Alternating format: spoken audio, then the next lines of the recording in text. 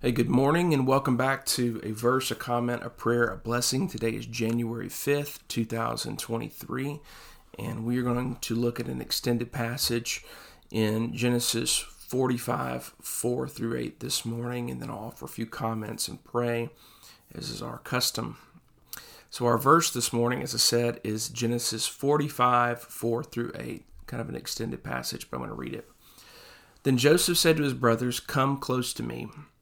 When they had done so, he said, "I'm your brother Joseph, the one you sold into Egypt. And now do not be distressed and do not be angry with yourselves for selling me here, because it was to save lives that God sent me ahead of you. For 2 years now there has been famine in the land, and for the next 5 years there will be no plowing or reaping. But God sent me ahead of you to preserve for you a remnant on earth and to save your lives by a great deliverance. So then, it was not you who sent me here, but God. He made me father to Pharaoh, the Lord of his entire household, and ruler of all Egypt." So comment.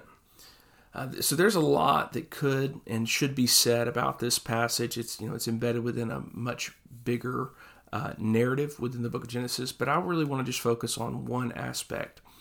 And that's related to Joseph's interpretation of the providence of God, what that means for us. So Joseph had a reputation for being a good interpreter, even when his interpretations were not favorable. You can see an example of that in the chief baker's dream in Genesis 40.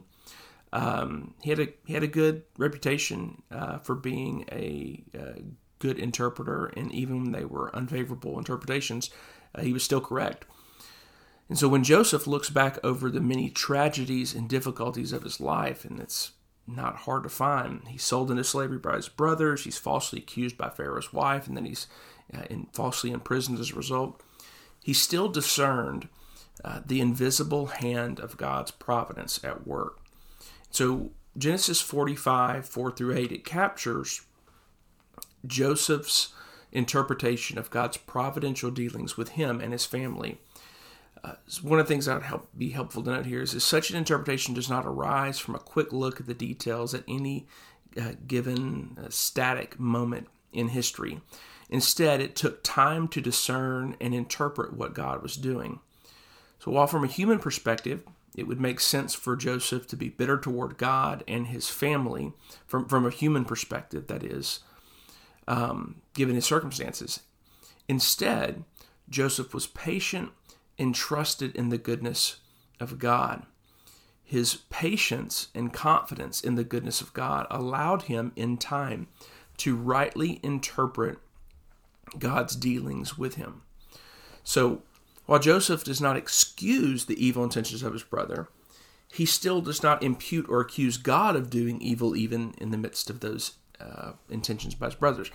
We see this clearly in Genesis 50:20. Where he tells his worried brothers, "You intended harm to me, but God intended it for good to accomplish what is now being done, the saving of many lives." So Joseph's confidence in God and his purpose is an important example for us when it comes to interpreting the providence of God. That is, interpreting what God is doing in the course of history. It takes patience and perspective to rightly interpret what God is doing in our lives. We might not discern it in the moment, but we can trust that God has not abandoned his good purpose for his children. He is still working all things for good for those who love him and are called according to his purpose.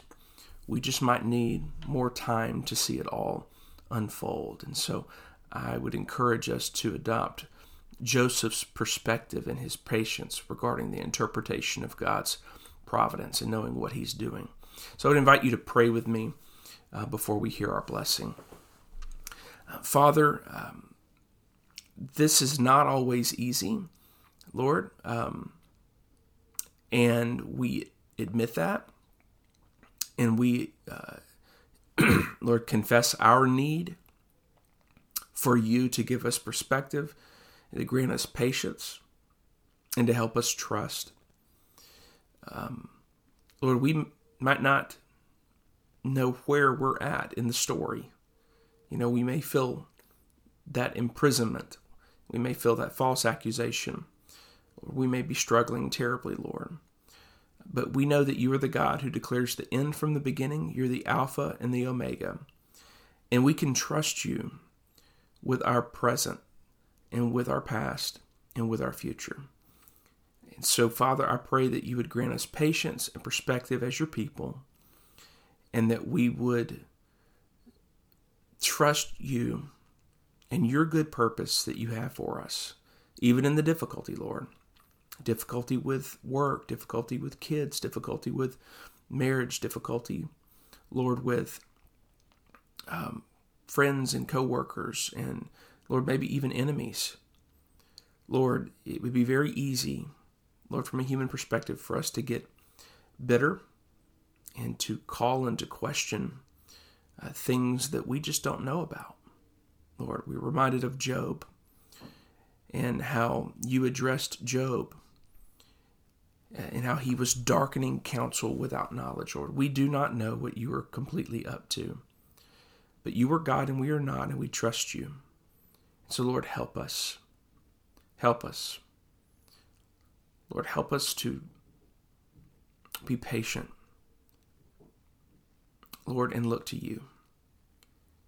Lord, we thank you that we have the hope of eternal life in Jesus Christ.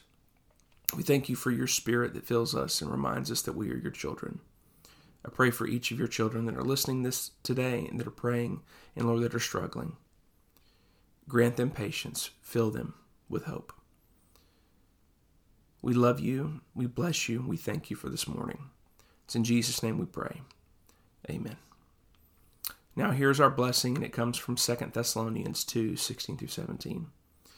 Now may our Lord Jesus Christ himself and God our Father, who loved us and gave us eternal comfort and good hope through grace, comfort your hearts and establish them in every good work and word. Be blessed. Have a wonderful day.